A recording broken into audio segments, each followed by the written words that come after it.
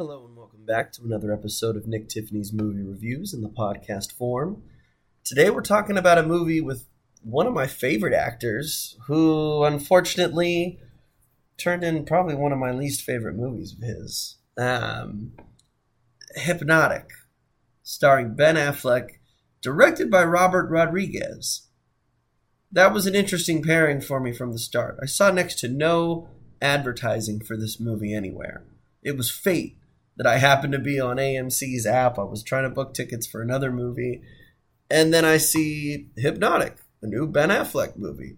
So I start doing some digging, and I start looking into it, and I'm like, okay, Robert Rodriguez has written and directed this. It's got a $65 million budget, and they shot it in the same set that they had built for Alita Battle Angel that James Cameron had produced and Robert Rodriguez had directed.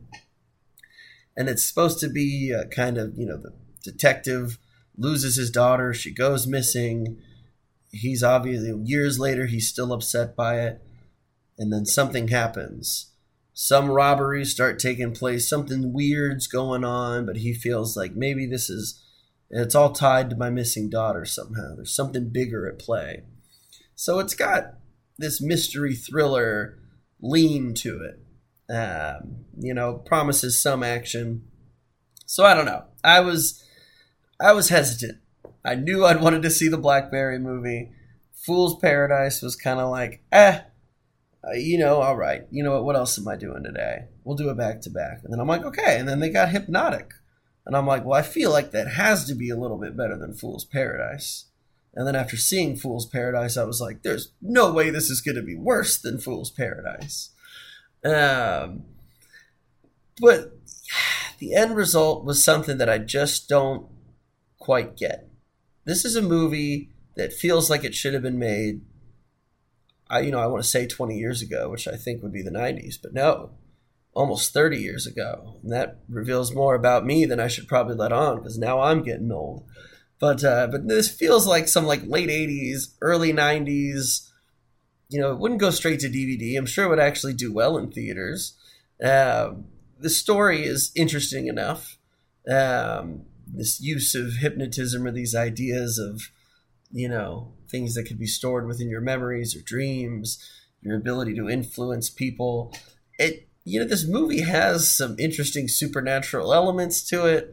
But it doesn't ever really get exciting.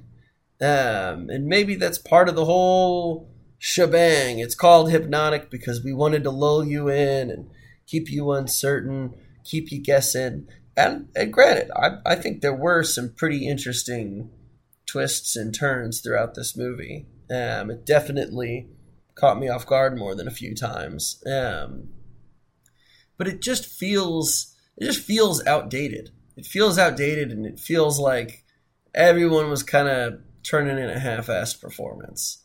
And it's hard to say as someone who I like Ben Affleck a lot. Obviously, he's my favorite Batman.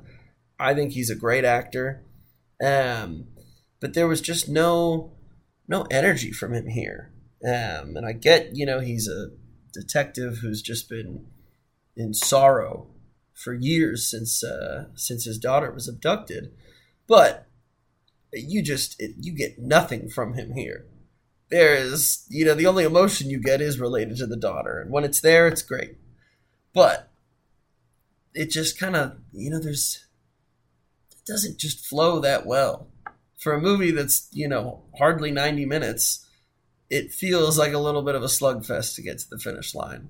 By the time you make it to the end, you're like, all right, please, I know we got to be wrapping it up now. We've had more twists than I could count now, and things keep happening, and you're like, are we getting a sequel to this? Is this it was just so odd. I like Alice Braga a lot just as an actor. She kind of plays opposite of Ben Affleck's character. And you've got William Fichtner, who's a great actor and, a formidable bad guy, as we've seen in many movies.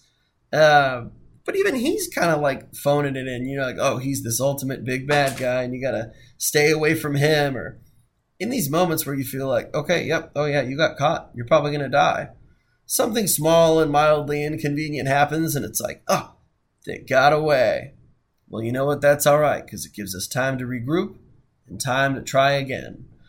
And so it really does feel like this, like, all right, we get mild action. You get action light, but it's never anything wild enough to totally sustain your interest or so thrilling as you're jumping between trains and running around. There's an entire scene where they're running around a train yard. And I'm like, these guys have guns. They could just shoot you.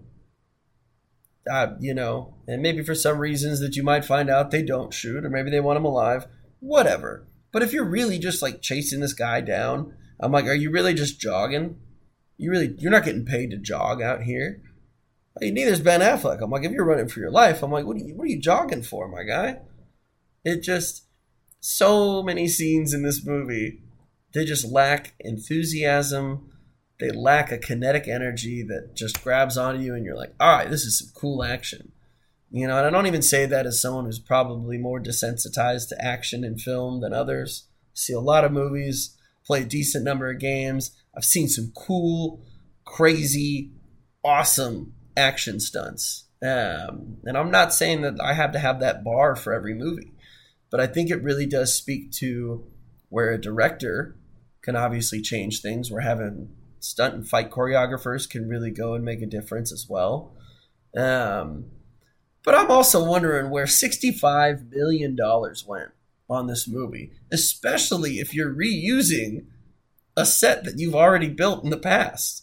I'm like, I know Ben Affleck's probably your top billed actor. I'm like, I'm sure he's making some cool million. I don't know. For a movie like this, I don't know. Robert Rodriguez, I'm sure he got a nice little payday, but I just wonder why. Or why did you think, and not to be rude, but why did you think that this was the movie to put in theaters? People were kind of comparing, because J-Lo, Jennifer Lopez, of course, Ben Affleck's person, now that they've rekindled and reunited. They both had releases on that same Friday. She had a movie, The Mother, coming out on Netflix. Action movie. It looks like it's in a similar vein in the sense that you're like, all right, maybe it's like B-movie production. And I'm just going to say it. Netflix really hasn't impressed me much with most of their original films that they've released. Triple Frontier that they had with Ben Affleck was pretty good, but it still went on too long and kind of falls apart at the end.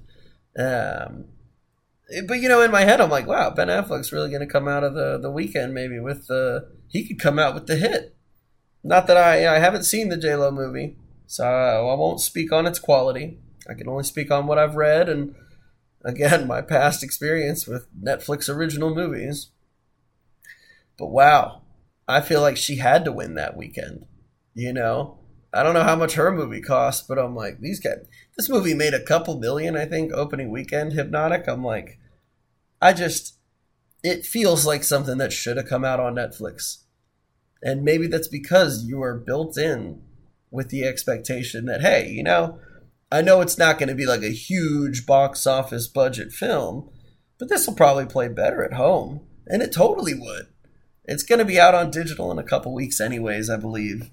But I don't know. I wonder how much money it costs to put it in the theaters before putting it into streaming. I'm like, are you going to lose money putting this into almost empty theaters and not advertising it at all? And it feels like one of these moments, though, too, where obviously some other actors who are more tuned in with social media use that to their advantage. The Rock, Lord knows he would never not promote a movie on Instagram or Twitter or something. If I'm Ben Affleck, and now granted, maybe he wants to keep this film under the radar because he doesn't want to see people reacting to him phone it in. But I'm like, you could have said, hey, check out my new movie, Hypnotic. I'm working with Robert Rodriguez, the guy who did Spy Kids and all these other, I don't know. I'm like, you could have said a billion different things to get people to at least come and see the movie or give it a shot. So it just all feels a little lazy at the end of the day. I mean, it's not a bad movie. It was definitely entertaining enough. And like I said, I'm like, I'm always open to be surprised in a movie. Even if some of the twists or things are kind of dumb later on when you think about it, maybe. I don't know. In the moment, I was like, oh, okay. I didn't see that coming. I didn't think that that person was going to whatever, I like those moments. I like when a movie can kind of shock me or keep me guessing, unlike my mom who just, every movie that I try to show her, not even halfway through, it's like, oh, you know what? He's totally going to do this, or she's going to die, or she's blah, blah, blah. And I'm like, and you got to laugh it off like it's not true. And you're like, what are you talking about? No, just watch the movie, And I'm like, damn it. How did she know? How does she, But that's because a lot of these movies, sometimes they just spell it out for you.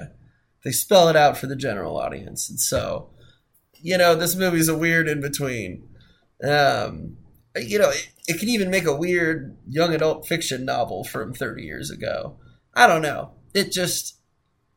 I wonder about its place in 2023. Once it goes digital, I'm like, I'm sure I would hope a streaming service picks it up. Because again, I don't even know if you'd really want to rent this movie for the weekend. I probably personally wouldn't recommend it. But if it pops up for free on Netflix or Amazon or somewhere, totally. Just why not?